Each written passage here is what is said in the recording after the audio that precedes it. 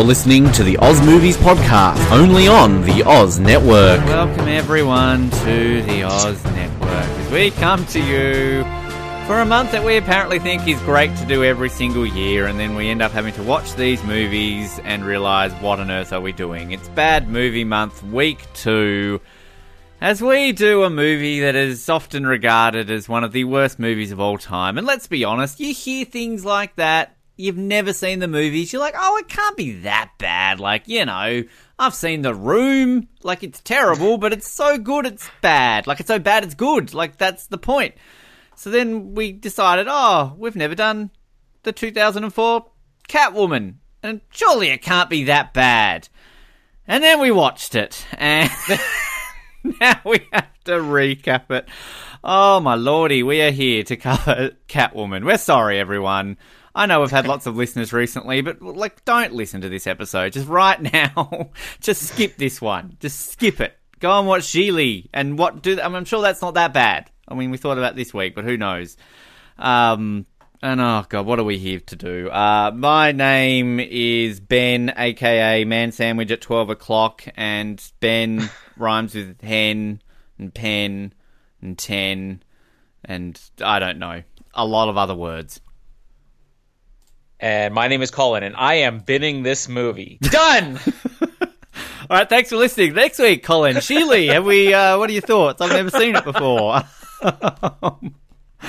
Oh God, this I didn't want it. Like, again, seriously, I go into these movies, movies with terrible reputations that you've never seen, and you're like, no, well, I mean, you know, come on, like it's been 16 years, it can't be that bad. Like, you know, it can't be that bad. It really is that bad. The one positive I will say that I am going to say with this movie is that I'm sure you appreciate Halle Berry in Die Another Day a lot more after watching this film. Please tell me at least that. No. Sorry. Oh, come on. I mean, I appreciate a little bit more at X-Men after this. That's something. Oh, no, look, I actually have found ways in watching this movie to defend Die Another Day more. But anyway, we'll get to that. But, I mean, God, I don't even know what to say. I think I'm saying everything with the tone of my voice. I know something to say. Please say something. Look, background history, I saw it yesterday. It was crap. Cool. Right, that's covered that bit as well. Go ahead. Give me your thoughts. Before I begin my thoughts, I just want to start off by saying, typically before we record any episode, no matter what it is, we're probably looking at about at least 10 minutes of pre-production discussion. Okay, how are we hosting this? All right, so... do I have a line for this? Okay, so what are we doing next? Oh, do we have anything? Oh, do we have a profile pic? Whatever. This was 1 minute and 50 seconds. I timed it before it was basically, let's record this and get it over with. So that tells you all you need to know. Done! All right, Jiggly, next week. I mean, I have no history with this movie either, other than the fact that, like, I've always been a huge superhero movie fan. Even back in these days, I would watch them all, no matter how bad they looked. I mean, I saw Daredevil and Elektra. I saw Ghost Rider. I never watched this movie because the trailer looked so bad, and because I really dislike Halle Berry already. So why am I going to watch her in something that looks bad? And I think I got 10 minutes of it a year or two ago on TV, and I'm like, nah, don't have time for this. This is the one I kept forgetting was part of Bad Movie Month. And I kind of wish that you'd forgotten too, because then we could have been doing something else. But no, unfortunately, we're here. The only other history I will give you is if it's any, I would say consolation, but it's only a consolation to me. As I was watching this on my phone, I discovered that I could speed up the video slightly. So I got through this in approximately an hour and 20 minutes, watching it at a slightly higher speed. But that's the only good thing I could say about this experience. How is that possible? I felt sick enough watching this movie at normal speed with the amount of editing and speed shots. I mean, God, you must have been puking all over the floor. Yeah, I'm just used to that when I'm watching Halle Berry movies, so maybe it didn't bother me as much. I will say, and anyone who's listened to 007, download now, great show.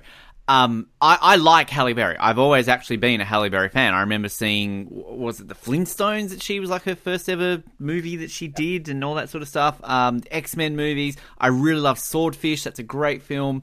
And just, I really like Halle Berry. I was one of these people who was excited to see her in Die Another Day and all this kind of stuff. And of course, again, 007, I will defend her and die another day. And I'm going to find new ways to defend her and die another day after watching this movie. But it's just, yeah, I don't know. This is definitely a career killer, I would have to say, because, I mean, what has she done after this movie? She did that, was it Extant, that TV show, which was actually quite good. I don't know if you ever watched that. But, I really you don't really see Halle Berry. Like, she was in Cloud Atlas. I enjoyed that movie. I'm one of the few, if you sit through all 20 hours of it. But, yeah, like, I mean, one thing I have to say, I'm still lost for words after watching this movie, and I realise we're going to get into this. We're going to try and keep this as short as we possibly can, and I'm sure you're seeing the timestamp of this episode and realising how short we've done it, hopefully.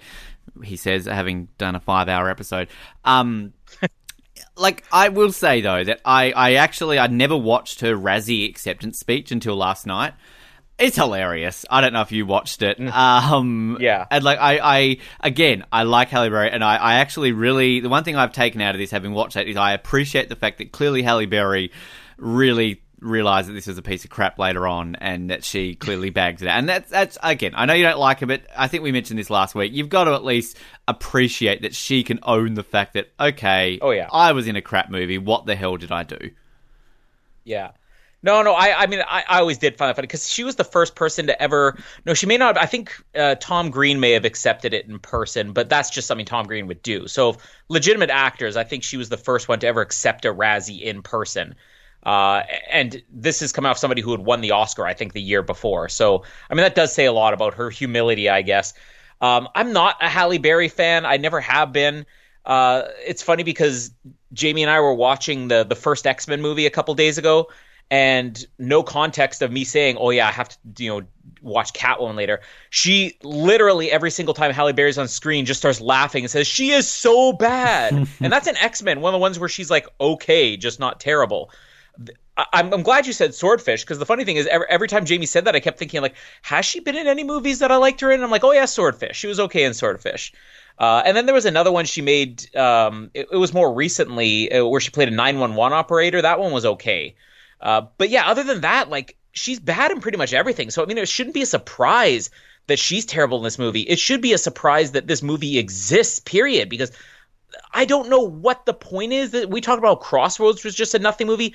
This is like a nothing movie on speed. You just get the world's worst director. I'm watching the credits, and the director's name is Pitoff. Like, what is a Pitoff? Like, it sounds like a cat name. I want to know what a Pitoff is. He's French, so that explains a bit. And reading his Wikipedia page, it's like he's typed it himself, because it literally starts off with, Pitoff's passion has always been cinema and photography. As a teenager, he built his own black and white photo lab in the family house basement to experiment. His very first job fulfilled his passion, assistant photographer. Like, it's just so... Yeah, I actually thought this was directed by someone notable and that, like, this destroyed their career, but no, Pitoff is the guy who directed this movie. A French director who had literally directed one thing previously, a French movie called Vidocq, which of course stars Gerard Depardieu. Of course it does. He was a second unit director on Alien Resurrection, and isn't that considered one of the worst Alien films? And other than that, he did a lot of visual work, essentially. And for somehow he lands Catwoman, which, again, we talk about how did this movie exist. I mean, this was basically green lit after, Batman Returns with Michelle Pfeiffer. I mean, this is one of these development hell movies that had been around for a bloody long time. 1993, it was announced that this was going to be happening with Michelle Pfeiffer. And then eventually it got pushed back again, kept getting pushed back. Then kind of in the early 2000s, it was announced, hey, it's finally going to happen. Ashley Judd, remember her? She was initially connected to it. Apparently that fell off. Nicole Kidman was then connected to it, which, I don't know. Is that an angry groan, a happy groan? What's your Nicole Kidman feeling here? Nicole Kidman's infinitely a better actress than Halle Berry, but somehow she would have, I think, been even worse in this movie. I cannot picture Nicole Kidman as Catwoman. Yeah, I actually kind of agree with you. Like, this is the thing with Halle Berry, is that, and this is where I think you and I differ on her, is that somehow I feel she can, like, and maybe this is where you or some people think she's a bad actress, she can kind of take material, and to me, like, she seems like she's having fun with it, and she's still giving her all. And I don't know if that's a good or a bad thing. It's like Britney Spears last week was just, whispering and crying and doing all this kind of stuff. Yawning. And was yawning, that's the one. Whereas, this is why I'm saying, I feel like Die Another Day, she looks better in it now after watching this movie, is because this movie, Catwoman, is just a terrible movie. Bad script, bad everything. And, she's given her all here with just crap. And kind of everyone in this movie is kind of just given crap, and it's just everything is crap personified. In Die Another Day, again, I can see where you would think that she's bad, but I think Halle Berry still looks like she's having fun with it, and is playing that character that fits with the tone of the movie, even though you're going to disagree with that. I just feel that this is just all crap around it, and you can't enjoy any of it because you're feeling sick. You're wondering why there's 112 cuts in 2 seconds worth of film. There's a weird basketball scene, a cat vomiting on people, and oh god, I don't even know where to get started with this. The point is, back to my original point, this movie was in planning stages forever. Apparently, the reason this film exists is because Warner Brothers cancelled a Batman v Superman movie in 2004 and decided to greenlight this instead, and somehow we end up with a movie that has about as much connection to Batman as my left nipple. Because why is this movie even called Catwoman? Call this Cat Broad or whatever those other people are saying in this movie. Because Cat Chick. Because, again, she's not even called Selena Kyle. This has got nothing to do with Batman. It's a stain on Batman. It's a stain on cinema. Let's just go a little bit further. It's a stain on life. And I yes. I'd rather catch coronavirus than watch this movie. The one thing I'll say I'll agree with you is that, Halle Berry does look like she's having fun, but I think there's a difference between a person having fun and, the audience being able to enjoy it, and a person having fun to the point where it's just kind of annoying to watch. She does give it her all, but when your all is not all there, when your all is 25% what even an average actor has, I don't want you giving your all because it just comes across as annoying. And she is less annoying in this movie than Die Another Day, just because Yay! Die Win! Another Day No. I said no. I said she is less annoying in this than in Die Another Day, meaning she's more annoying in Die Another Day. I was listening, but that's only because Die Another Day tried harder. In a way, that's actually better for her in this movie, but worse for the movie because the movie doesn't even try to make her likable or interesting or anything. Well, yeah, okay, look, this is the thing with all of my opinions on Die Another Day and everything I'm saying. It's I'm going to have a different opinion, but again, it's not like I can't see what you or anyone else is saying. I've always said that about Die Another Day. I can see why people see it's bad and don't like it. We just enjoy different things. I'm sure there's one person on the planet who enjoys Catwoman. His name is Pitoff. He watches this all the time. It's I love this movie. I am such American Hollywood filmmaker. But I guess also too, there are people out there that annoy everyone. There are actors. A lot of people don't like Adam Sandler, right? They don't like his movies. They don't like how he acts. But I'm an Adam Sandler fan. I'm trying to think of an actor who I don't like who other people like. I can't think of one off the top of my head. I was going to go with Rene Russo again, but I like Rene Russo, so she's my go-to. Whereas there's just obviously something about Halle Berry that I like, and I can put up with her, even though I can see why you would find her annoying the way she is. But I guess I just appreciate her ability, because I'm weirdly thinking of Cara Delevingne. I don't know why. She's not even an actress. I mean, she's a model / actress. But she is someone that maybe annoys me because in everything I've seen her in, she just is she's so into it. She's I'm such a good actor. Look at me. I'm so this is my craft. She's trying way too hard. And she just comes across as terrible. Whereas Halle Berry, to me, even with terrible material and things around her that are bad, she just looks like she's having fun. And that's what I love about Jinx. The character fits the tone of the film. Okay, I see what you're saying. Sometimes I do take it a little bit too seriously in Die Another Day. There is a tonal problem. I mean, there is a guy who directed it who couldn't decide what gender to be each day, so there's probably a reason there. But, again, I can put up with it because I like the character of Jinx. This movie, I like Benjamin Bratt. I do. I like Lois Griffith in Family Guy. I like Francis Conroy. I like cats. But they even made me not like cats in this movie. Why? Yes. Yeah. There's just so many things wrong with this. I'm interested when we get into the box office here because I feel like this movie actually made more. Maybe it's mostly worldwide than I expected, but I remember this coming out and just being like, this was a disaster. And I always thought it was the promotion because I don't even remember or I don't remember if Ben remembers. No, I remember, but I don't know if you remember when this movie came out and how it was promoted. But I mean, it pretty much is in line with what we get with the movie, but I think they pretty much only sold the stripper aspect of this. It was like they were trying to take who was considered at the time the sexiest woman alive and let's just put her in a stripper outfit and have her whipping things and licking things and stuff like that and almost market it as a porno film. And it actually resulted in nobody seeing this movie. And I think what we get in the movie, it has elements of that, but then the other elements are just nothing. So, I mean, if we want to talk about what effort people put into it, I think Pitoff put a lot of effort into the stripper scenes and nothing into everything else. Well, this was the highest grossing female superhero movie until Wonder Woman, funnily enough. So, like, that goes to show. What are the 3 on that list? Yeah. But I mean, I do actually remember this being promoted and everything. And like, there was a part of me, like, because going back to where you were saying how you would always see these superhero movies back in the day. Because again, early 2000s, this was still very fresh. Like, I understand we'd had Batman and Superman and all these kind of movies in the 80s and 90s, but like, it really took off like post X-Men. So like, every year it was such a fresh thing. It was almost like an event. Like, oh my God, I'm going to see X-Men this year. I'm going to see Spider-Man. I'm going to see Daredevil. I'm going to see Hulk. Like, every single time one came out, you're like, oh my God, this is exciting.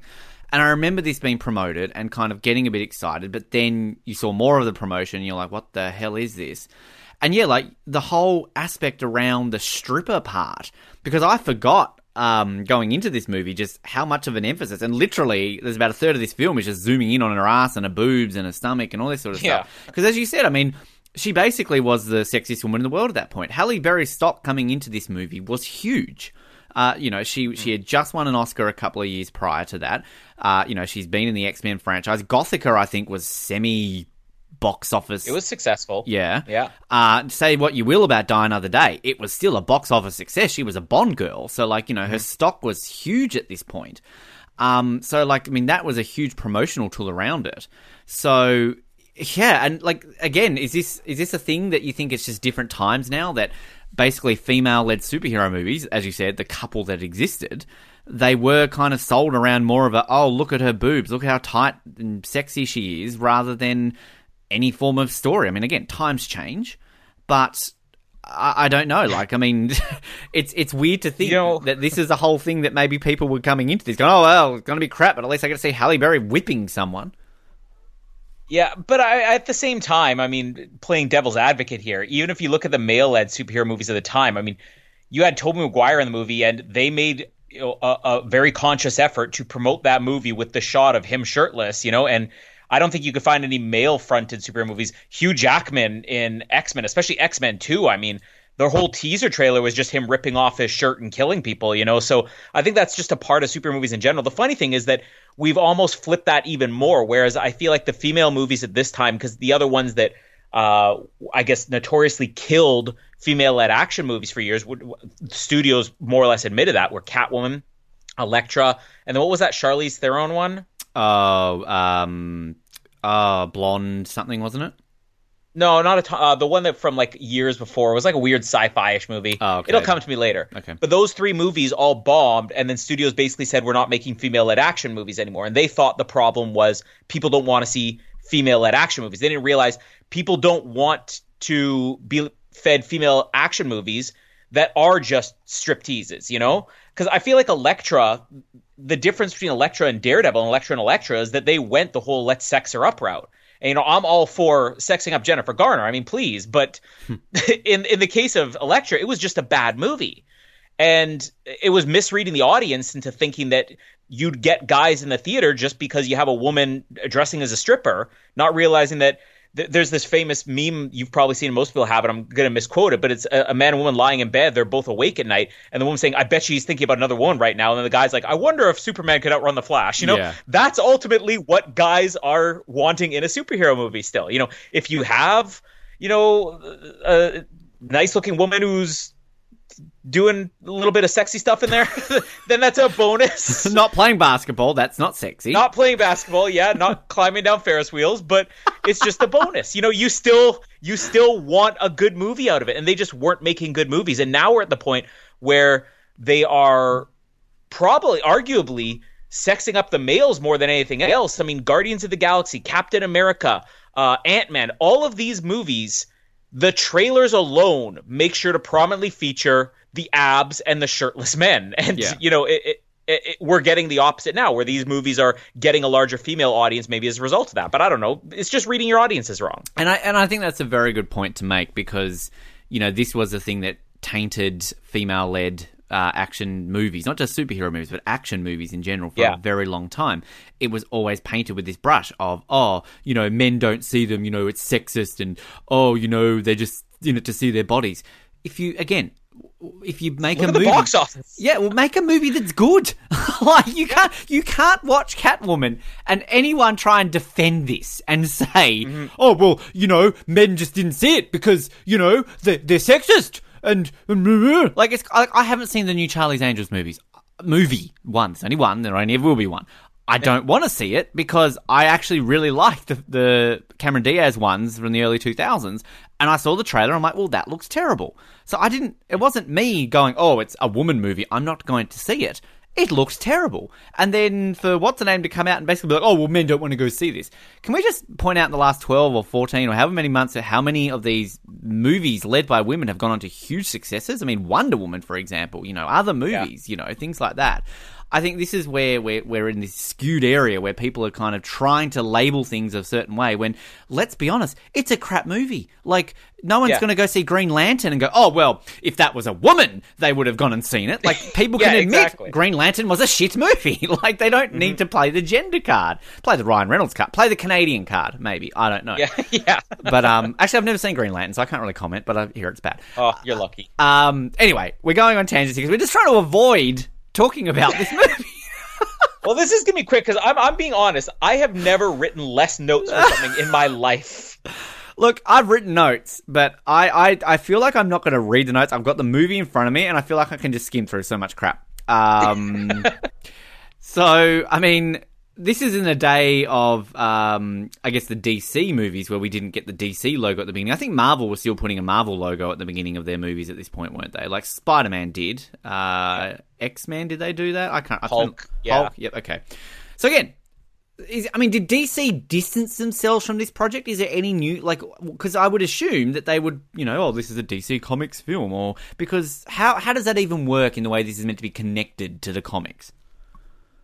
I mean, DC has, I guess at this point, was really distancing itself from all movies. They sort of just treat it as its own entity. Because even if you look at the 90s Batman movies, you might see based on comics from DC Comics or whatever, but it wasn't like they were out there promoting these things. I think that's something that really started more with Marvel, not the Marvel universe as we know it now, Marvel producing their own movies, but it really started with, I guess they had that in the back of their head. So they're like, okay, well, let's inject ourselves as much as possible into the X-Men movies, into the Spider-Man movies, into Daredevil or Hulk or whatever else is out there.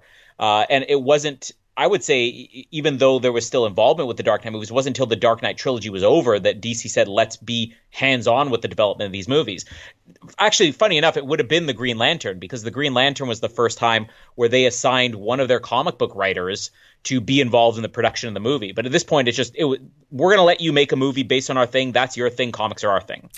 I just had a really good thought, just on a side tangent, because I'm just the beginning of the movie here, and it's come up with the opening titles. We're in the process of maybe getting some T-shirts done. We'll hopefully get this up in the next coming months. But how people legitimately wear T-shirts that say written and directed by Quentin Tarantino? I think they're kind of cool, kind of quirky. Can we make a written and directed by Pitoff shirt? I'd wear it with a cat coughing up a hairball. Yes. Done. All right, that's out. That's on the T-shirt list. And also just a question for you, because I know you read. I don't know how to read.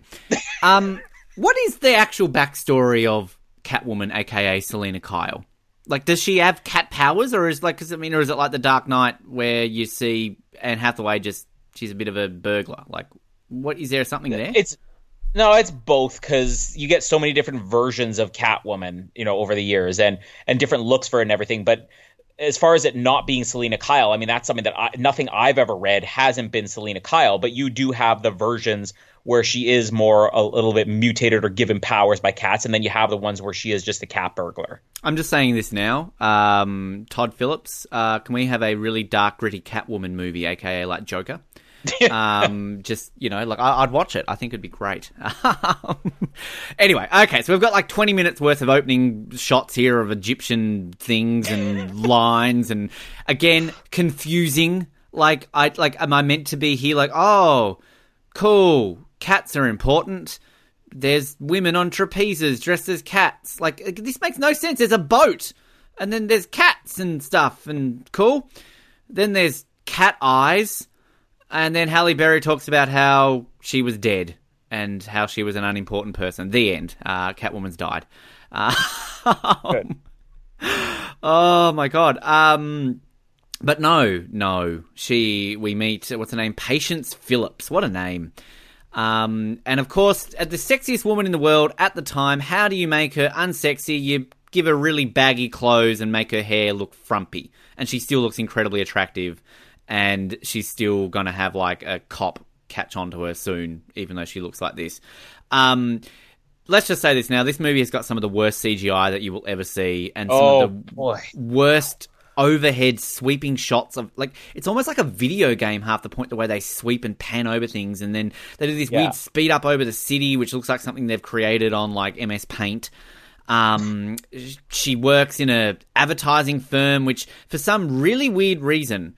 Like, actually, am I wrong here in saying she works for an advertising firm? Because it's so connected to this pharmaceuticals makeup company. Like, does she work in the advertising part of a makeup company? Or is this ever explained? I think it's an internal department, maybe. Oh, because I thought she was... whatever. She's a graphic designer. Cool. Basically, her life sucks. Her friend, who is Lois Griffin from Family Guy, is using this cream. We find out that Sharon Stone is no longer the face of this company and a douche nozzle husband who has the worst British accent in the world, because he's been in lots of things. Who is that guy? Matrix. Right. Yes, him. Thank you. And he's not really British. And he's French. Yes, there we go. And he's got like a terrible British accent. He's so bad. And I want to say this right now. Again, nothing against Sharon Stone. She's a great actress. Good for her. A lot of men appreciate Sharon Stone after Basic Instinct. Good for them. But, like, is she acting in this movie? Is this just her, like, angry at Hollywood? Because she's basically like, no! Younger women and grrr! That's my Sharon Stone impersonation. I hope you enjoy it. Grrr! Grrr! I'm Sharon Stone! And she still looks incredible in this movie. I don't know how you feel about that. Gosh, how do I... Halle Berry did something wrong... The guy doesn't like the red. Instead of just changing the colour, he gives her 24 hours, a midnight deadline to because why? I don't know. Sharon Stone and Matrix guy are fighting. There's a party opposite Halle Berry's house. She's angry. There's a cat in a ledge. Benjamin Bratt sees her, thinks she's about to jump. They organise a coffee date. He's man candy. Her work colleagues think that she should date him. Sharon Stone's angry because all the photos of her have been removed from the office. I just don't know what to say. Yes, legitimately dry reading what's visually on screen, but that's all we need. Halle Berry can't get her final draft off at 11:43 at night from a messenger. She gets the worst person on the phone. It's not my fault. And she's like, oh, okay, I know it's not your fault. I'll deliver it myself. She's in Manhattan and somehow gets out to, like, Jersey or something in 17 minutes. Yep, okay, cool. We've got this fake factory that looks terrible. She walks in this building with terrible security to discover that this whole cream thing is basically burning people's faces, but we're going to lie and we're just going to put it out anyway. That is the plot of the movie, people. Oh. The plot of this movie is that there's a makeup company who want to get a cream out that didn't pass FDA regulations, and they're going to sell it anyway. And literally within a week, when women's faces are starting to burn off, they would be sued, they would go bankrupt, there would be a class action lawsuit, but for some reason, Catwoman needs to stop this. Okay, no joke. I want to go on Wikipedia and update the plot summary for this movie to read the following. Only a superhero, Patience Phillips, can stop a face cream from reaching the market without FDA approval. That's the plot of the movie. It is. They don't have FDA approval for a face cream.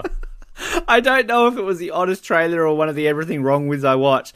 They literally said, Catwoman can sit this movie out and nothing changes. Like legitimately, they're getting sued a week later after this. Like, think about it. If tomorrow, because again, let's be topical because we are a topical podcast. If tomorrow they released a coronavirus cure that they rushed out and within a week later it was giving people like a fourth arm, it's going to be recalled and that company is going to be sued. All right? Catwoman doesn't need to stop it. Like, it's this is this movie in a nutshell. One of the security guards at this place is Ira Gaines from 24. I don't know if you noticed him, Michael Massey. I didn't. There you go.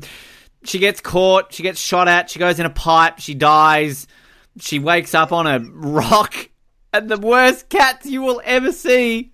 Clyde, I was cracking up laughing at this because this is like 20 cats out of nowhere on this rock island breathe on her. I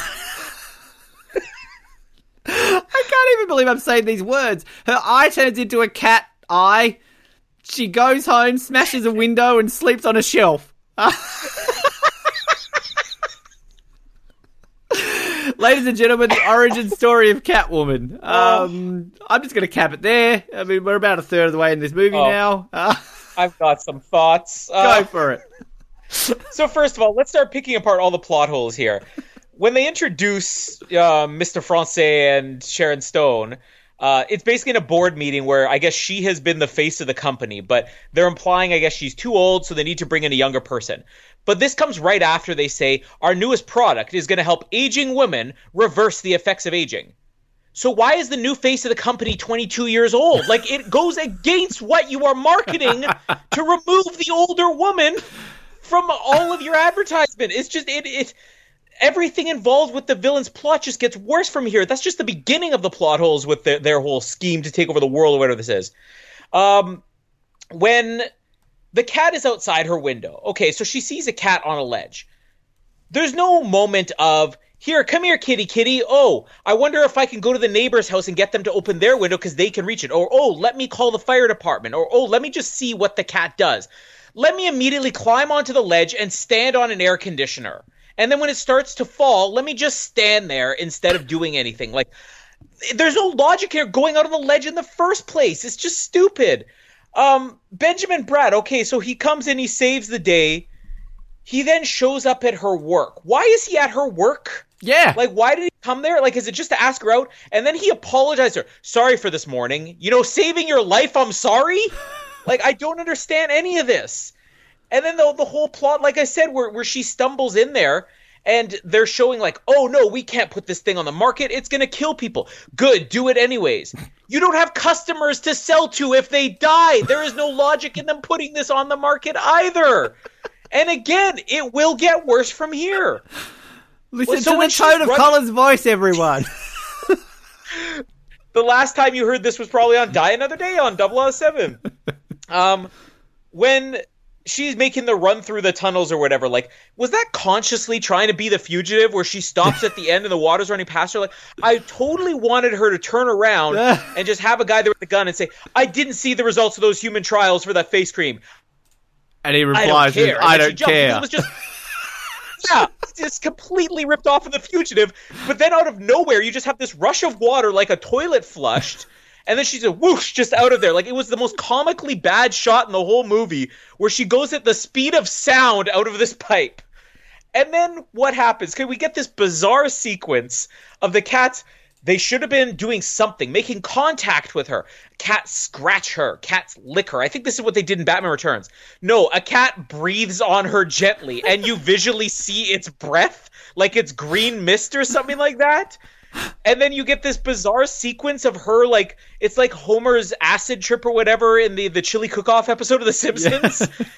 And then, like you said, before she wakes up on the shelf, so she gets her apartment where she's climbed up the side of the building, and she sees her own reflection in the mirror, and there's this look on her face like, what happened to me? She just has mud on her face. This isn't the Joker. Like, give me the mirror. Give me the mirror. She just has a muddy face, and she's wiping away like, no, my beautiful face. And then what does she do?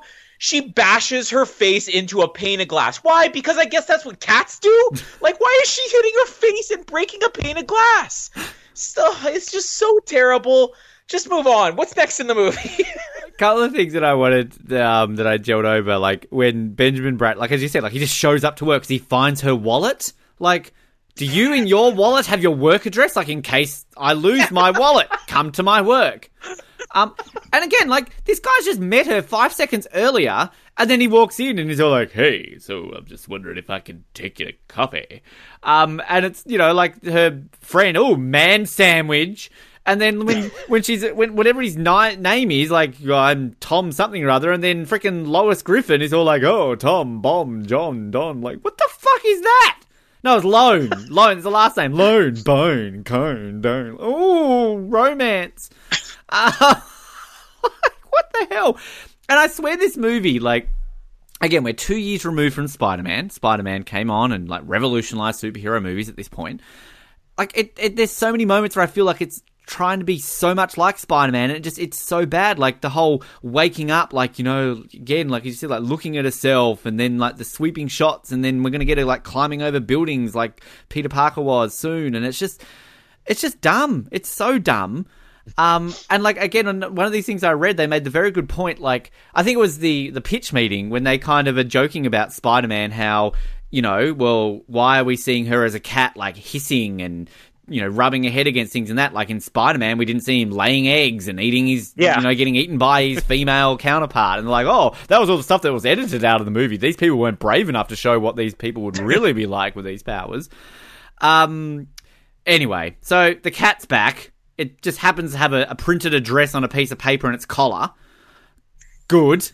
Her name's Ophelia Powers. To me, just her name should be like Ophelia Dick or something like that. Like, it just sounds like one of these, you know, Austin Powers names or something like that. Then we talk about these weird shots that Patong or Pitoff or whatever the hell his name is. We have this zoom-in CGI MS Paint city that zooms into a glass building reflection of an old house in the middle of New York City. Why do we have to have a glaring shot through a... Like, it's so strange. And then Halle Berry shows up and he's all like, here's your cat. And this woman's like, come in. She's like, no, I'm late for work. Okay. She walks in. Literally a crazy Catwoman. Literally. And I don't like using that word. This woman has, like, every cat in Manhattan. And Frances Conroy, I mean, did they have de-aging technology in 2004? Because I saw her in things around this time and she looks a lot older. She's using a lot of makeup in this movie. I love Frances Conroy. I actually do like her. But anyway, so she, like, gives the vaguest ever, I guess, explanation of, oh, my cat, you found it. It's an Egyptian cat. They're rare. Oh, yes, cats are great. Oh, don't leave. Have some catnip. To which this is her discovery that she must be one of these mythical cat people because Halle Berry is getting off on catnip. How do we know she hasn't put in like a couple of pounds of weed in there and it's like, oh, it's catnip? And Halle Berry's just a stoner or something like that. She's like... I'm telling you right now, I am never in my life getting the image of Halle Berry rolling a catnip ball over her face out of my head. It is ingrained in there for life. You need to see movie 43 again. Once you see actors do certain things in that movie, you will never ever think of actors the same way. Halle Berry goes to work. She yells at her boss. Great, empowering scene. Everyone cheers her, even though she just literally lost her job. Literally. She's walking down the street with Lois Griffin. She hisses at some dogs. She sees a necklace she likes. Lois Griffin collapses. She's in hospital. Oh no, what could possibly be wrong? Because there's this vague plot point that she's been using the cream that's going to be killing people. Benjamin Bratt got stood up before, and now he's at a school teaching basketball. The police are the worst in the world because they literally give Halle Berry Benjamin Bratt's location at a school.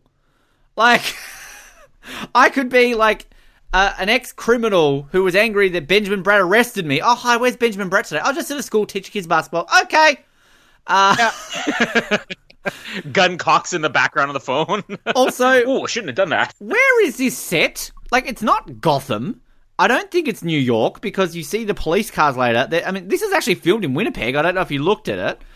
Was it? Part of it was. Winnipeg and Vancouver, this movie was filmed. So, again, never get an exact location of where this movie is meant to be set. And then we have the weirdest scene in a very weird movie. Benjamin Bratt and Halle Berry playing basketball to Mystique's Scandalous, a good song, forever tainted now by this one scene, to which Patonk, Patique, Patank, whatever his name is, decides to showcase bums wiggling, faces moving. Like, I think, can we count the edits in this scene? Because seriously, I felt so sick after watching this scene because of the constant, like, cut, zoom in, zoom. And can we also point out, what is with his weird obsession zooming in on people's faces in this movie? Every single shot is an ultra close-up of a person's face. That is this movie. It's a French thing. It is definitely a French thing. And I mean, this is the day and age of superhero movies where, you know, we had Tobey Maguire becoming emo and dancing. All superhero movies seem to have like a really weird scene at some point. This takes the cake. This is one of those scenes that I think I mentioned last week. I felt like I'd seen some of this movie just because I always watch these top 10 worst movie moments. And this is always on like top 10 worst superhero movie scenes or something like this. And I can see why. Because what is this scene? And all these kids are literally standing around going, hey, look at this. And then Benjamin Bratt lifts his shirt up and shows his abs in front of 12-year-olds, like bouncing. I want to rush over this whole movie, but seriously, can we just like pause to go and ask the question, what is this scene? It's wrong. It's just wrong. What is happening? Do you like Benjamin Bratt? Are you a Benjamin Bratt fan? I mean, he's not somebody I go out of my way to watch, but I don't dislike him in anything. I mean, he's decent. I'd have to read through his filmography to know everything. He was in, there was one movie that's like not even that good that he was in. Was it one of the Mars movies? Which one did he do? Oh, was it the Tim Robbins one? I don't know. Red Planet? Was it Red Planet or was it so Mission to long Mars? since I've seen them. Yeah, I know the ones you're talking about though. Yeah, Red Planet. I remember liking him in Red Planet. This is one of those things where it's like you get attached to an actor for like the most obscure movie, but I'm sure he's been in other things I liked him in. He was in The River Wild. He was the river guy that like basically Kevin Bacon shoots halfway down the river. And he was in Clear and Present Danger? Miscongeniality. I'm sure you're I am a Miscongeniality fan, but yeah. he was in that. Yeah, I mean Traffic. Benjamin Bratt's fine. Yeah, and he's okay. I'm sad that he's in this movie. And again, I think this destroyed his career. I mean, what's Benjamin Bratt been in recently? Anyway, the weirdest basketball scene ever. Sharon Stone's angry. She breaks a glass because the husband's doing someone young. Halle Berry eats fish. Lois Griffin wants to fuck a doctor. There's still no plot to this movie. Halle Berry yells at her neighbors again. And think about, all the superheroes. Think about Spider-Man, when he's discovering his powers and he's, meek-minded Peter Parker. But then he gets his powers and he can stand up to, murderers and all this sort of stuff. Go and fight Randy Savage in a cage and, tough scenes, stuff like this. Halle Berry's moment is pouring beer on some speakers and kicking a door down. Ooh, she's tough. That is literally her, empowering scene. To which all of a sudden she's all like, oh, yeah, I'm tough. So she goes and cuts all her hair off and pulls out a leather suit and steals a motorbike. Ho-ho, badass at 3 o'clock, everyone. Here she is. To which we get the most sickening, inducing motorbike scene through the streets of Winnipeg, Vancouver. And she goes to the necklace that she thought was shiny, and just coincidentally there's robbers stealing things, and we have the weirdest fight to which she bodies. Okay, I don't like the surfing scene in Die Another Day, but Halle Berry surfs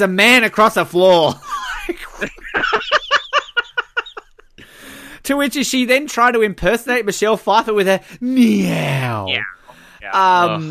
And what's her line when she says, like, what a perfect night for it or something? Like, shut up. This is how I was talking about her in Die Another Day, and now Ben's finally there. She wakes up, there's jewels everywhere. Halle Berry decides to just Google cats, women. She's not Googling cats becoming people or people with cat abilities. She's like, cat, period, woman. What? Well, she's not even using Is Google. this helpful? She's using Yahoo, isn't she? Like, could have been Ask Jeeves or something like that. So all of a sudden, she gets it in her mind. Oh, hey, that crazy Catwoman that I met, I'm going to go see her. To which she gets pushed off a ledge, lands on her feet. There's papers around her. Oh, look, history's been littered with women who are cats. You were great. Have a mask. To which she then goes all stripper. We get the most zoomed-in shot of her stomach and ass and boobs that you could ever have. I swear that takes up 3/4 of the movie. Again, I'm not complaining. Nice ass, nice boobs. But again, it's like not great. We get terrible CGI of her climbing over buildings and sliding in cracks. She goes back to the place to meet Ira Gaines. There's a weird dance party with, she orders a white Russian with just milk or whatever it is. And she's a cat. Get it? She's ordering milk. She has a dance scene. She fights Ira Gaines. She sees a friend in the hospital, tells her, oh, don't use the cream. That's what's killing you. And then we get to the funfair scene. Now, Colin, 007, Living Daylights, we had the argument. I listened to it recently. Can you please say that the Living Daylights funfair scene is better than this funfair scene? Yes. Okay, yes. Good. Thank you. Because, okay, everyone talks about the basketball scene maybe being the worst scene in this movie. What is the point of this Ferris wheel scene? Like, literally on a Ferris wheel, it breaks. For some reason, you've got the most inept person ever, like, oh no, what do I do? Do I turn the Ferris wheel off? Benjamin Bratt, who has no superpowers, can climb down a wheel to stop it and not just yell out, hey, buddy, this is what you do. He's like, oh no, I'm a cop, I better do it. All the while, a kid, this just reminded me of, my baby. Yeah. Some woman, oh no, little Johnny's gonna die. To which Halle Berry, we get a POV shot of her climbing down a Ferris wheel with a crowd of people watching, but this never comes up. Saves little Johnny, and then they all walk off happily ever after. Oh, that was close. Oh, love. We love each other. To which it starts raining. She's a cat. Get it? She hates the rain, and then they make out in flowers. Or is this that scene? No, that's later. I don't care. It's a terrible scene. This is a terrible movie. What is going on right now? One thing I didn't even think about until you mentioned it was the Ophelia Dink or whatever her name is. Ophelia Dink. Her name is Ophelia Dink. Dink? Dink? In the cat collar, like, okay, I understand if you have a collar with the name on it. She has basically a folded up piece of paper tucked underneath this. Like, that's the easiest way to keep the information in the cat collar. We have a cat, and it has a tag on it which just says our cat's name and our phone number underneath it. Yeah, and I guess that wasn't in the budget for Ophelia Dink or whatever. Like, there's not a lot of money coming in lately for Catwoman consultation or whatever she does for a living. This is just the worst character in the movie. Not the most annoying character in the movie, but there is no point in this character being here. She doesn't give any information other than, look, there were tons of Catwomen in history. You know where she could have found that information? We could have eliminated at least one scene from an hour and 44-minute movie on Google earlier. Like, there's no need to bring a character in to describe this out of a book, especially when she doesn't believe it half the time, and it just results in her rubbing a catnip ball on her face. And I swear, it must go on for half of the movie. It's not like it's not like a slow, like, like a seductive thing. It's like, it's so stupid. What else do we have here? All right, okay, so I've got something that bothered me even more than the basketball scene and even more than the Ferris wheel, and it's not even involving Halle Berry. So there's no point to this movie, but I guess there is. There is a theme to this movie that gets mentioned a couple times. Benjamin Bratt tells us the theme of this movie in a very uplifting monologue he has to the children, where he says, and I quote, being good is something you have in your heart because you choose to put it there. I'm not saying it's easy. I'm not saying some people don't choose to be bad. But I want something different for you. I want something better. Do you understand? And then the kids start asking, can I see your gun? No. Can she see your gun? No. Does your gun have bullets in it? No. Can I have a gun? No. And then all of a sudden it's like, all right, I want you to go and be the good guys. You got it?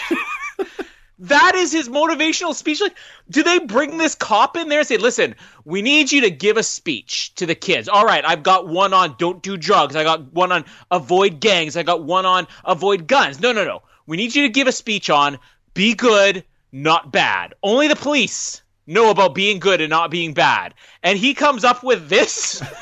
Like, this is one of the worst written monologues I have ever seen in my life. It gives us nothing. It is nothing but gibberish. It just essentially is be good, not bad. Got it, kids? And then they continue to bring this up throughout the course of the movie several times where there's like monologues of like, I don't know if I should be good or if I should be bad, but maybe I'm a little of both. And I'm like, just stop reminding us of the terrible good and bad speech that Benjamin Bratt gave. I felt so bad for him. Did you not feel, I think because Halle Berry kind of says it, I don't know if it's at the end of the movie at some point, but like, seriously, it was almost word for word verbatim from Die Another Day when she's like, I'm good, especially when I'm bad. Yeah, like there's that one, I'm thinking like, is this a Halle Berry thing? Does she go to every single script writer? Does she go to Lee Tamahawke and Batonk and basically go, I need to include this line about me being bad and being good. I just have to. Yeah, exactly. This is my I'll be back, okay? I want an I'll be back. And it's going to be I'm good or I'm bad. Like that there, and it never caught on, sadly. I don't know why. And I made the same note you did here. Like, are police stations in the habit of giving out the officer's location to strangers? And then I love her makeover where she's like, all right, I know what I could do. First of all, I can spray speakers. I guess I can rob banks now, too. That was her logic putting it together. So she cuts her hair. And in the process, somehow her hair straightens and colors itself as well. Yep. Or did they delete the scene of her straightening and coloring her hair? It's a cat thing. And where did... It's a cat thing, yeah, exactly. You know how cats, they'll lick their paws, sort of brush their fur? Yep. That's how she straightens it. It's like we need that delete scene. It's like those, those pillows that kind of are one color and you move them to the side and they like are a different pattern or something like that. Like that's also that's what cat fur is. Yeah, exactly. Yeah, she's doing so many cat-like things in this movie. Bashing her head into a pane of glass, spraying speakers with a hose, drinking straight up milk. Wow, what a clever line of dialogue where she's like, White Russian, hold the ice, and this, and this, and this. And the guy with like this terribly pompous grin on his face goes, cream, straight up. And the audiences will be like, yeah, that's clever. It just reminds me of this, like, this is where an Adam Sandler movie did it better. When he goes to that party and he's like, I'll have a scotch and water, hold the scotch. And that guy's like, Bobby, did you just make a joke? Like, that's funny. This dumb. It's terrible. I mean, even Halle Berry can't give it a even she's beyond the humor in this movie, I'm thinking. I love when Benjamin Bratt starts to put the puzzle pieces together here.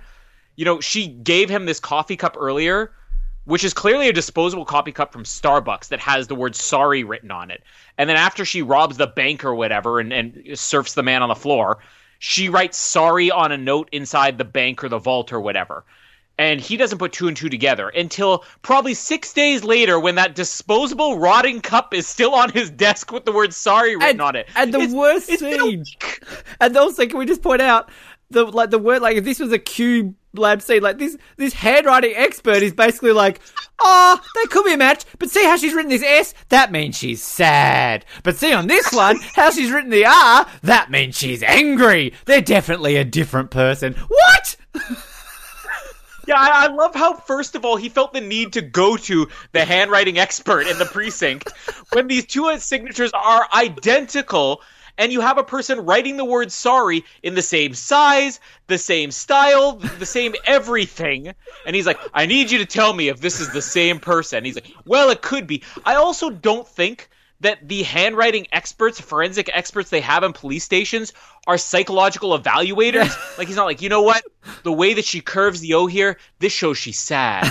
But the way that the other one curves the O shows she's angry. The way that the R is on this one means she's good. And the way the R is on this one means she's bad. So, not the same person. Yeah, clearly not the same person. All right, thank you. My girlfriend's in the clear. And yeah, this Ferris wheel scene, you know what bothered me most about it? It isn't that, okay, the point of the scene is to show, she has a heroic side, I guess. Like, they want to, that was the theme of the movie, after all. Be good and be bad or something. But she's saving a child falling from a Ferris wheel. And not to sound cruel, but like with this kid and his or whatever he gives, his Wilhelm scream, I was just thinking, just let him fall, please. Superman would have. Clark Kent would have. Come on, we know the conflict he had to have with his father telling him, like, maybe you should have let them die. Like, come on. Yeah, exactly. Now, Benjamin Bratt, scaling. What is the amazement of Halle Berry being able to get down this thing? It takes her twice as long to climb down this thing as Benjamin Bratt does. He must be a Catman or something. But he's clearly got superpowers because he's way more athletic than she is. And then he gets to the bottom, and did he operate Ferris wheels at the police academy? Like, is this a prerequisite course? Because he just knows how to do it. This thing is clearly crumbling and falling apart, and he's trying to stop a child from falling who's already almost hanging on by a thread. And he's like, let me just move this jerky thing down. You're basically causing the kid to fall. He's about to murder a child. But the thing that bothers me more than anything else in this Ferris wheel scene is you've got all these ridiculous, bad CGI shots of Catwoman, and the one time where you might be able to see a stunt person do something interesting because there are real people on this Ferris wheel, they show the whole thing from a POV shot. So the audience doesn't even see this. I mean, look, this is the moment we're going to show you the most amazing thing that Catwoman can do, except we're not going to show you. We're going to let you see it from her POV. Show us what she's doing. Otherwise, we have no clue what happened here. It's just sloppy filmmaking. It's sloppy editing. I don't even know if we're up here. We're at the sushi date. Can I talk about the sushi date for a second? Go for it. I don't care. Talk about the end. Okay. So the sushi date here, this is just minor complaint. When she's just downing pieces of fish like she's deep-throating this sashimi here. I hate in movies when TV shows, even in regular everyday life, when people will misidentify with sushi. It's like, do you eat sushi? Have you ever ate sushi? I have. I'm not a fan. Okay, so sushi is not raw fish. That's like sashimi. What they're eating is sashimi. Sushi is literally a rice roll with anything you want in it. You could have sushi with cucumber in it. You could have sushi with chicken in it. And then it's not raw chicken. A sushi is just a roll of rice with something in the middle. And they go, hey, you like sushi, huh? And she's just eating sashimi. It is not sushi. It's sashimi. Done. Rant over. This movie cost $100 million to make, right? What? Jurassic Park cost $63 million to make. Like, I get it, 11 years had passed, inflation, but even if $63 million in 2004 money is $80 million, like, how did this movie cost $100 million to make? It looks terrible. Like, what did they spend the money on? I just want to clarify here because I found it. There's not a filming location of Winnipeg necessarily, but one of the visual effects companies on this movie was a Winnipeg-based company. And now that I read that, I do remember around this time, the mid-2000s, there were a lot of stories here about, there's this visual effects company in Winnipeg that's starting to get a lot of work. And at the time, it was like doing special feature stuff and not necessarily movies. But I'm guessing this was the visual effects company because where I'm finding here, it says visual effects out of Winnipeg. So a lot of these backgrounds of the unidentified city or the 1,000 kilometer per hour cityscape going by on the motorcycle was Winnipeg. That means they had a cheaper visual effects budget than your regular average Hollywood movie because they're using Manitoba got a lot of movies filmed in it around this time because incredible tax credits. So I can therefore verify that if visual effects, at least partly, were done out of Winnipeg, they were cheap visual effects. Where did this $100 million go?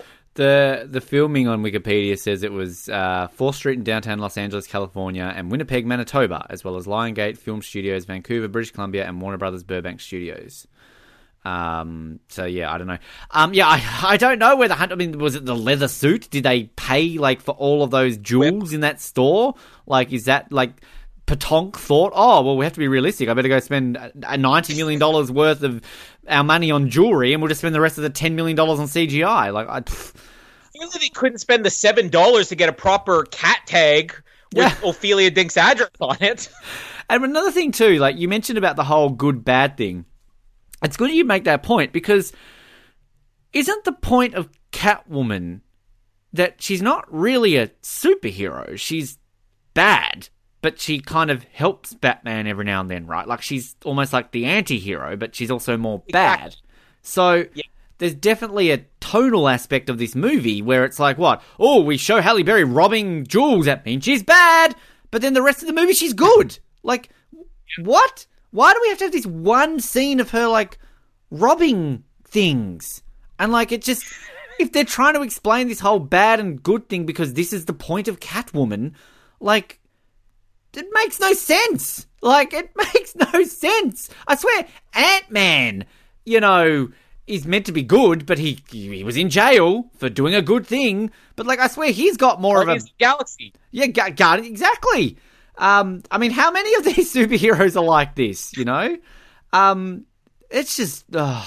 And again, the whole plot of this movie, evil face cream, we still don't know. But, like, this is the thing with Sharon Stone's character, which is dumb. We've literally had... What we've seen of her is... Oh, she's angry at her husband's a prick. We had one scene of her helping out Halle Berry, like, oh no, give her to midnight tomorrow night, you know she's a good worker. And now all of a sudden, when Halle Berry breaks into her apartment, we have a weird fight scene, to which all of a sudden Sharon Stone's like, oh, actually, no, I hate my husband too. Let's work together. Yeah. So, like, there seems to be this whole notion in this movie of, oh, there's going to be a plot twist. Sharon Stone's actually evil. It's kind of not hard to tell when Sharon Stone's skulking through this movie with this evil look on the I'm so bitter because I'm older than people. Grrr. Like, that's Sharon Stone in this movie.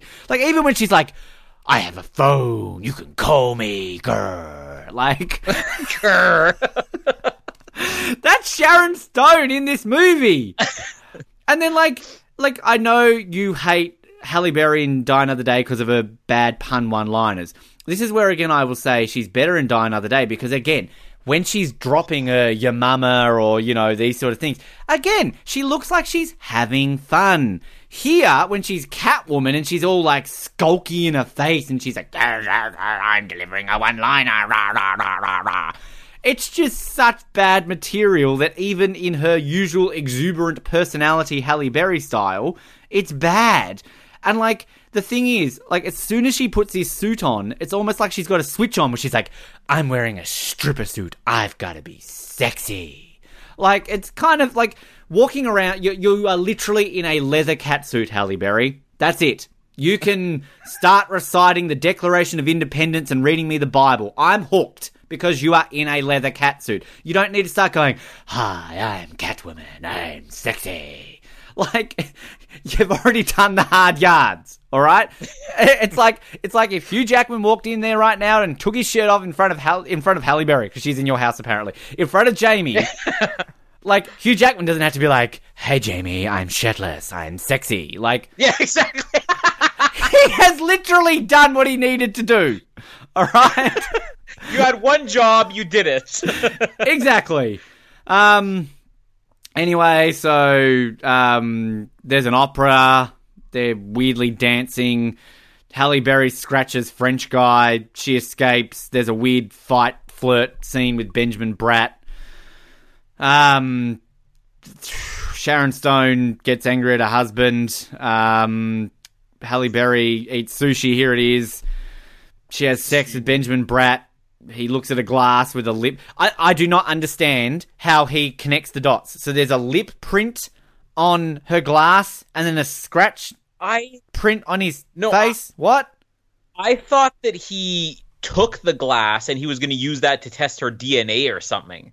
But, like, then we see the computer scene and it's like he gets a match of, like, he's got a weird photo of something red on his face and then the glass and then they're like 99.9% match. Yeah. What is it? This lip mark shows that she's sad, and this lip mark shows that she's angry. Sharon Stone has killed her husband, frames Halle Berry, they go on the run. I'm just scrolling through the movie here. Slip through the bars, they escape prison. Oh, that's right. Halle Berry gets arrested. And then this is the weirdest thing. So she's all like, but you knew me when I was good. You know I wouldn't do this. And he's literally like, all the evidence points to you. But you know me. That's not how policing works. The evidence points to you. For God's sakes, Benjamin Bratt, put your dick away. You are worse than James Bond. Yeah, she escapes prison because she can fit through bars. There's no cops literally catch her. Her bum gets hit by a jaguar. She molests a jaguar statue.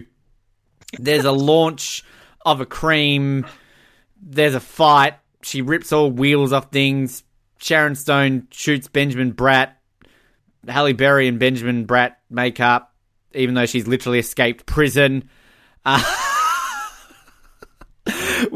This is again one of these scenes that is always shown in like worst movie lines of all time, when Sharon Stone's like, game over, and she's like, haven't you heard, we're entering overtime. So bad. And then when Sharon Stone falls out the window, can we just point out that she pretty much jumps? Like, it's not like one of these ones where she's like, whoa, whoa, whoa, I'm falling. She's like nowhere near the window, to which she's like, whoa, I fell over. It's almost like Austin Powers when he's like, whoops, I fell over. Oh no, I fell over again. There's a plot line about how this cream has turned her skin into marble.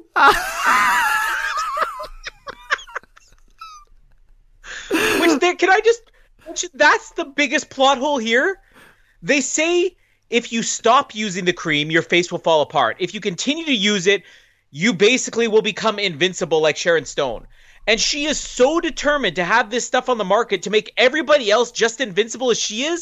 That makes no sense. If you want power, if you want to be strong, if you want to be invincible, you don't want everybody else to be exactly the same as you. And can we also point out that Halle Berry's friend, who is basically all like, oh no, don't use the face cream, you might die, she's stopped using it and her face isn't crumbling, she's fine. She told her to stop using it, which should be the thing that's killing her. They told us in this movie, if you stop using it, you die, and she's like, don't use it or you'll die. Literally have an antidote or something, because what about all these other women who've been using it? You're just basically killing these people now. Yeah. Also, when like marble, doesn't marble shatter when you hit it anyway? Like, so which is all like, my skin's like marble. It's like, well, I don't know about marble statues that you've dropped, but they don't usually just not shatter. And the Sharon Stone scene falling, the way she's like doing these weird flips in the sky, like, wow, wow, wow, wow. It's so bad. We haven't even mentioned Halle Berry's whip. Okay, cool. The end of the movie then happens because it's all very Spider-Man again, of like, you know, oh, I can't love you, MJ, because people like us can't be together because you'll always be in danger. So we get this like closing monologue basically of Halle Berry like, a person like me can't be with you because you're a cop and I'm a Catwoman. And then basically she's like walking on a ledge, again sauntering up to her body, and then we've got the crappest CGI moon, and this movie's over. What the hell have we watched?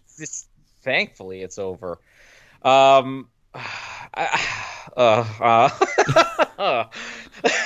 right, so let's just go back and have a little bit of fun here for a second. So the opera scene, we've done a lot of opera scenes. There was, Living Daylights, or I guess that was Symphony Scene, but there was Quantum of Solace, there was Mission Impossible Rogue Nation. Has this got to be the worst opera scene ever? Oh, easy, because opera scenes are usually great. I mean, think about it. Like, Quantum of Solace is a terrible movie, but we can all agree that the opera scene is maybe the best thing in that movie. I mean, Living Daylights, you don't like that movie, but even you would like the symphony scene. Mm-hmm. And I mean, everybody loves the opera scene in Revenge of the Sith. Even people who don't like Revenge of the Sith, they're like, man, that was a great scene. That's actually true. But, like, this is the worst. The opera adds nothing to this scene. And my favorite part, though, is the fight scene they have at the scaffold, which, again, is what we see in all of these opera scenes. The fight on the scaffolds when he says something to her, it's like, you're bad. And he goes, that depends. Do you like bad girls? No. I so wanted him to – he says, I like good girls. I so wanted him to say, no, I like good girls. And good is something you have in your heart because you choose to put it there. I'm not saying it's easy. I'm not saying some people don't choose to be bad, but I want something different for you, and I want something better. Do you understand? It's very Ryan Lochte, isn't it? It's almost like I'm a man in the morning and a man. It's like I'm good in the morning and I'm good at night. She is the superhero for Ryan Lochte. There we go. Super douchey, very athletic. Got kidnapped in Rio. Yeah, two of a kind. Her hair changes color for no reason. Yeah, maybe she's like the the Britney Spears, where like she can swim the 100 meters in 5.9 seconds, and just no one's discovered this. Maybe Ryan Lochte put this cream on his head instead of his face, and that's what happened to him. That's why he's grey. Yeah, exactly. Like marble. And yeah, seriously, I don't understand why Sharon Stone wants this cream to be released. She realizes this gives her power, and this is that moment where the super villain is like, I can rule the world, and she's like, no, everybody must have this cream. but it doesn't make any sense. They haven't yet told anybody how they're going to enforce that everybody uses this and doesn't stop using it. And like you said, when this goes away, how many people are dying? Like, we know we had the friend say earlier she got an advanced copy of this. I doubt she was the only person in the world that got an advanced copy of this. There are tons of people out there who are dying, and Catwoman has not saved their lives. She's just killed the woman who wanted to have the people who still were alive. Sharon Stone is the hero of this movie, if you think about it. True. Because the people who are already using this cream, they're going to die now that Sharon Stone's dead. She wanted them to have the cream. She wanted them to live. Think about like She's how the good guy. You have these weird like news bulletins of like Catwoman kills again and all this kind of stuff. And then we literally get at the end, someone reading a newspaper, evil woman stopped, Catwoman saves, unknown lives. Like, what? No, she didn't. There's many people who are dying a day later after this, probably her friend included. Yeah, I mean, I bet your Catwoman started coronavirus. She ate a bat. Yeah, exactly. She's a cat. It's all green. Yeah. You keep this going. This fight scene. Wow. Like, okay, I thought that the worst fight scene in superhero movie history was Ben Affleck and Michael Clark Duncan in Daredevil. I have now seen Catwoman. Like, that is a masterpiece compared to this. And so many things are wrong with it. Let's just start with the fact that neither of these women are athletic in real life. I understand they're both in shape, but neither are known for stunt work. Neither are known for physicality. Halle Berry had done several action movies up until this point and virtually did none of the action. The action stuff that she is clearly visible on screen for in X-Men looks terrible. That's why people didn't like her as Storm. Now, years after this movie, she did John Wick Chapter 3, and even though I still find her and her acting style to be very annoying in that movie because she's doing the same thing of like, I'm so witty, I'm so clever, I've got one-liners, but at least physically she was able to pull off the action. She is not able to pull off the action here. So what studio boss was like, you know what, we've got Halle Berry. She's in great shape, but she can't move. What do we need? We need Sharon Stone, an older woman who also doesn't move, in a fight scene that nobody wants to see. It's over in like 2 minutes, but that's still 2 minutes too long. Like, I never want to see this fight scene again. The one thing that I could say Elektra had over this is at least you had Jennifer Garner who could do real fight scenes. Like, Halle Berry is not an action star. If you want to make her a superhero, fine, but like, instead of getting real stunts in this where maybe she's in a mask, you could put a stunt woman in this, we get this bad CGI fight with an old woman and Halle Berry. It's just it's an awful thing to do to the audience. It's terrible. It's worse than coronavirus. I don't want to watch this fight scene ever again, please. That's the tagline of this movie. Worse than coronavirus. Yes. And then the logic of Benjamin Bratt saying, you know what, if Patience Phillips is back in her cell this morning, then she was never Catwoman in the first place. Like, don't they do cell checks? And yes, she can slip through bars, but they still have cameras everywhere. There will be some evidence of her escaping from prison somewhere. But if she goes back there, then there's no way she'd be Catwoman. But there's nobody there who witnessed this was Catwoman. All the people who actually saw Catwoman as the one who stopped this are now dead. So what does it matter if she's back in her cell or not? And she just gets out, I guess. And then they're ignoring the fact that they pegged her as Catwoman in the first place by all things like signatures that match completely, DNA, forensics, fingerprints, whatever else. But no, you know what? Ignore all that. She was in her cell. I tucked her into bed the night before. I was there when she woke up in the morning. There's no way she could get out of her cell. It's just idiotic. And why, if they're going to have this moment, like you said, the Spider-Man moment, which, corny as it is, that final scene, the graveyard scene between Peter Parker and Mary Jane in the first Spider-Man, where he's, basically saying, I can't be with you. And then he walks away as like, who am I? That's still a powerful scene. This scene happens off camera. You have one moment to actually give a heroic moment, a heroic monologue to your hero of the movie, and instead they go from them being like, I love you, Benjamin Bratt, and they cut to a shot of him reading a letter from her saying, I'm sorry I can't be with you, and then she's walking on a beam and whipping things and humping things or whatever else she does. Like, that's not an ending. You've literally, just like with the Ferris wheel scene, you've literally robbed us of one moment of this movie that actually could have been half decent. I'm sorry, never want to watch this again. I'm just discovering here the writers of this movie. So we have Michael Ferris, John Brancato, both two people who are not good enough to have their own Wikipedia pages, right? But then we have a third writer called Teresa Rebeck. Now, I've looked up Teresa Rebeck's career here, and I've discovered that she was a writer on an episode of Third Watch. And I looked at the episode that she has written, and I have to say, it was season 1 episode Demolition Derby, which was the very first episode of Third Watch I ever binned. That episode actually has J.K. Simmons in it, funnily enough. But yeah, it's very schmaltzy and very preachy and very, but that makes a lot of sense right now. Oh, God. I feel sick. I think I have coronavirus after doing this. Box office. Before we get to that, I know we'll get to our reviews and everything. Or no, I'll save it for the reviews. Go on box office. Well, we know we're bidding it. I was just going to say, is this the worst movie we've done in Bad Movie Month? I feel like everything else we've done has at least some campy quality to it you can enjoy. Or something so absurd about it, like The Book of Henry, where it's so absurd it's laughable. This is just a bad movie that's unpleasant to watch. See, no, I hated the Emoji Movie more. Yeah, and I know we didn't do Dirty Dancing in Bad Movie Month, but I know we've had about 4 movies now where I've come on and gone, this is the worst movie we've ever covered. Yeah.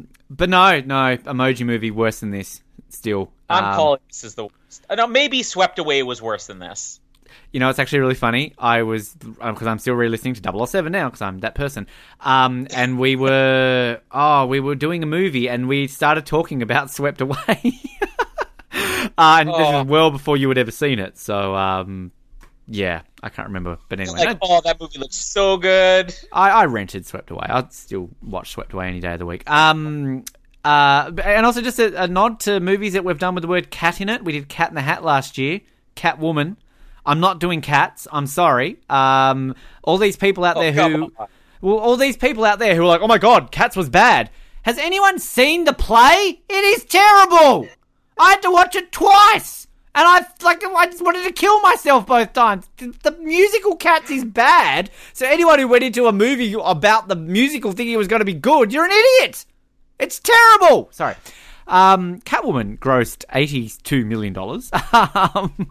Again, $100 million budget. This was the highest grossing female superhero movie until Wonder Woman. The majority of its money was made overseas. When I say majority, 41 million of it. So 40 million was still made domestically. On its opening weekend, it made a paltry $16 million. On its opening day, it only made $6 million. It ranked third behind I, Robot, which had been in cinemas for a week at that point. And The Bourne Supremacy was released on the same day, made $18 million on its opening day. So there you go. Funnily enough, Spider-Man 2 nearly made more money on that day than Catwoman did on its opening day. So, yes. Critical response... It was panned by critics. Really? 9% on Rotten Tomatoes. Is this the lowest we've ever had? I don't know if we've had lower than 9%. It might be, yeah. We need to go was Battlefield Earth lower? I don't know. Has a 3.1 out of 10. The site's critical consensus. Halle Berry is the lone bright spot, but even she can't save this laughable action thriller. Metacritic... 27 out of 100, generally unfavourable reviews. And it has apparently a B on Cinema Score on an A to F scale. What? Yeah.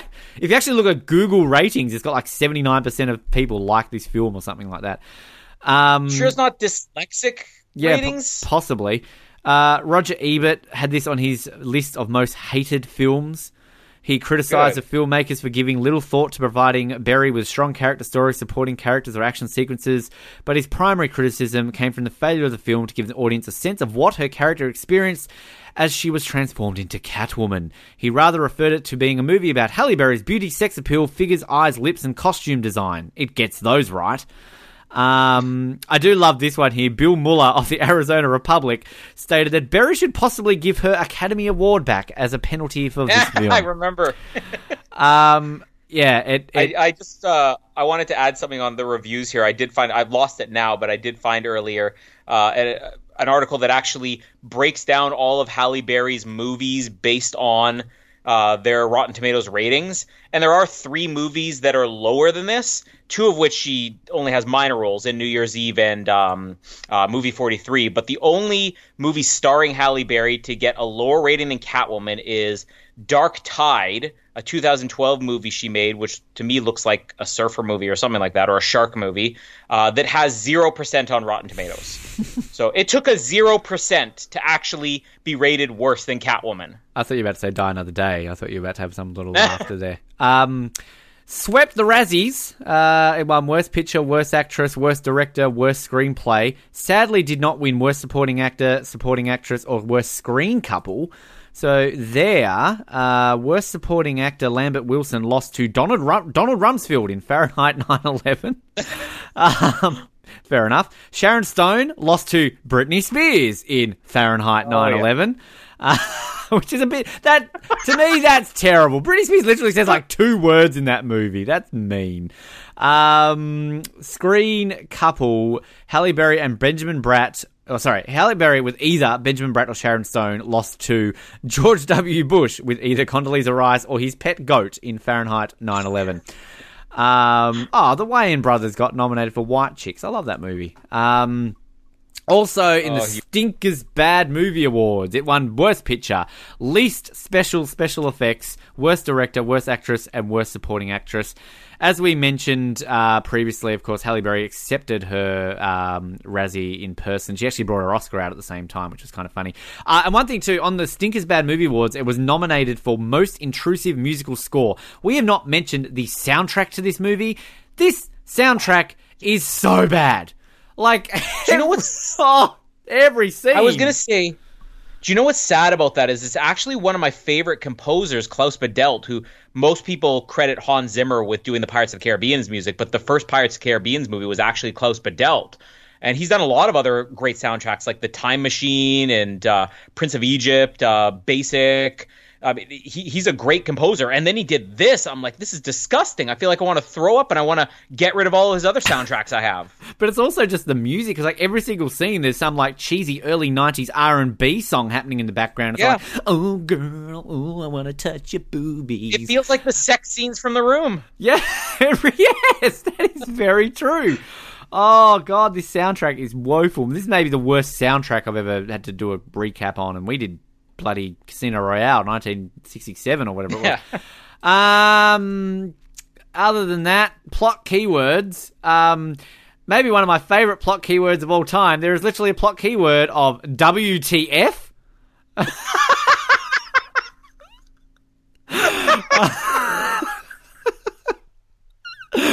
To which, if you click on it, your options are Sunshine from 2007, 21 and Over, Catwoman, some movie called Bez von Arya, probably a Patonk film, A Day in the Life, Daisy 6, an episode of an episode of Spliced called A Taste of Friendship. Yeah, there's a lot of weird things on here. Anyway, I don't know if you've got it open in front of you. There's female thief, interracial relationship, black woman, white woman relationship, racial radical transformation, woman cat relationship. Here we go.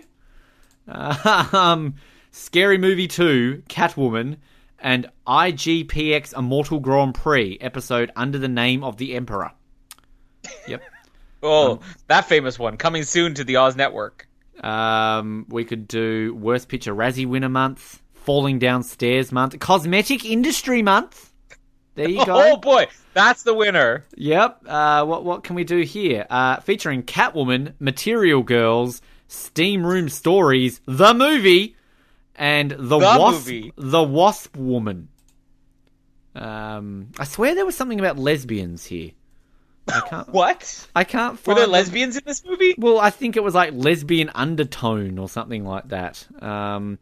Lesbian Subtext Month. Let's do that one, shall we?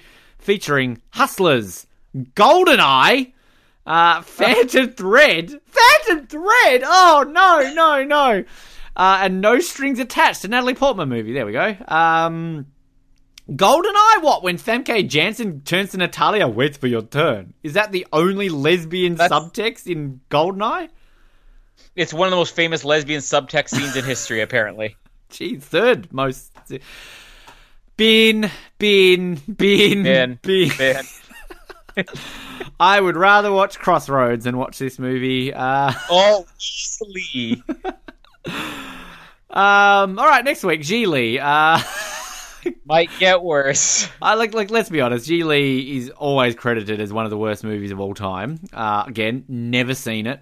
I know there's something about turkey, gobble gobble in it. That's about it. Yeah. This was peak Bennifer period of life, because we all appreciated that. I actually, and of course you know I'm going to say this, I like Jennifer Lopez's music. I appreciate the music clip to Jenny from the Block where you see Ben Affleck and Jennifer Lopez in it. Great, because he removes her bikini bottom. That's sexy. I'm scared to watch this movie because I like Ben Affleck. I like Jennifer Lopez. Until maybe next week. I don't know. Not to mention Al Pacino and Christopher Walken. Are they in this movie? Oh, God, I didn't know that. Well, I'm excited all of a sudden. Christopher Walken, God, we've got Batman, we've got Max Zorin, we've got Selena. I don't know what else Jennifer Lopez played. Jenny from the Block. There she is. I think what's going to be harder is this movie's over 2 hours long. Which I know I mentioned this last week that my brother and I went on this kick for a while where we just rented all the things we knew were bad movies just so we could laugh at it. And there was the odd bad movie that we could not get all the way through. And this is one of these ones. I don't even know if we started from the beginning. I think that we just put it on, zoned out during the opening credits, and then I have like this missing time, from my life here, because I remember a couple of parts in the middle of the movie and then just us never finishing watching it. But what we saw was as bad as the reputation has given this movie. I think what's most interesting about this one is that it's probably grossed less money. Easily, it grossed less money than all the other movies we're talking about. Maybe all the other movies we've covered, period, on all these years. This is the definition of a box office bomb. Movies like Catwoman and Batman and Robin, these are, in the case of Catwoman, maybe mildly financially successful. Batman and Robin, very financially successful, just critically bashed. This movie made almost nothing, and yet the reputation for this and the amount of publicity and media coverage this got even after its release just for being a bomb, there's never been anything like it, and there never will be again. Yeah. There are movies we are doing this year as far as blockbuster movies, like Wonder Woman and Ghostbusters. Probably won't happen anymore, let's be honest, but these other big movies that as much hype as these movies have and as much people are talking about them, there was still more publicity around Jiggly after it came out, when everybody knew it was bad and nobody went to go see it, than any other movie probably that whole year. It was a phenomenon of, this movie is so bad, nobody's going to see it, we just have to tell you how bad it is. And so much of that had to do with the whole Ben Affleck, Jennifer Lopez, not Jennifer Lawrence. He hooked up with Jennifer Garner. Like, I know Ben Affleck loves his Jennifers, but I don't think he's quite gone to Jennifer Lawrence yet. He's making the Jennifer rounds. But yeah, again, another thing that I think that's sort of the straw that broke the camel's back of people just not wanting to hear about celebrities' personal lives anymore. It just got so out of control. So that's almost more interesting than the movie itself, is just the amount of media storm surrounding this movie and their relationship. Yeah, and I remember how vitriolic this was when it came out, and it's still to this day when you mention the worst movies of all time, this generally is always straight away listed. And it's almost, to me, kind of almost been like The Room, that I've heard it's so bad I just want to see it. Whereas I think the difference with The Room is that everyone just loves it because it's so bad. Whereas I don't think this has ever kind of had a renaissance, has it? No.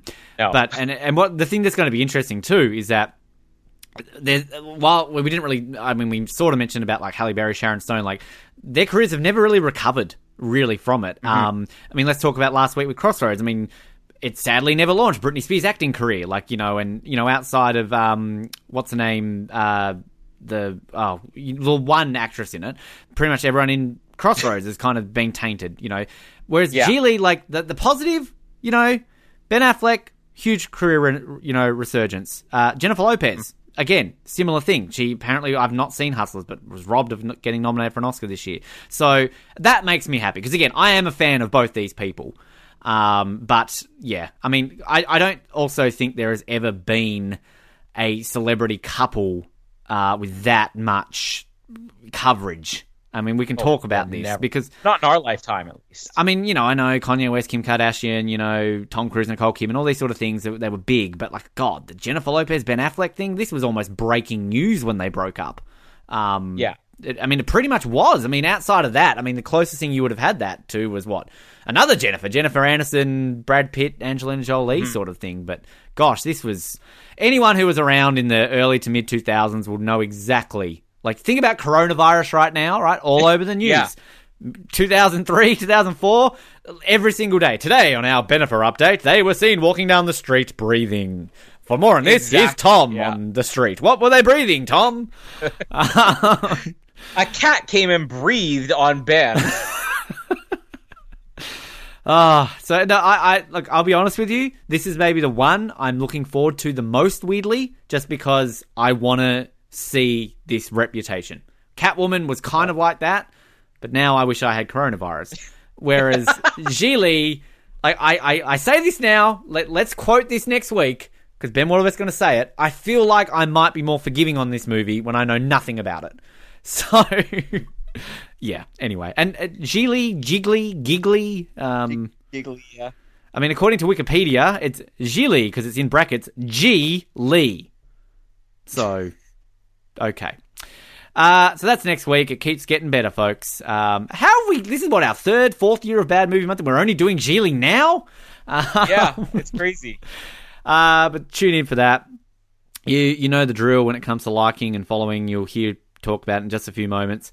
And also, I mentioned this slightly the other day on our Australian Survivor recap that in the coming weeks, we potentially will be having a few changeover things just with our feed that shouldn't affect anything. You should still be able to get all the episodes and everything, but there may be a bit of a transition process where there could be some errors.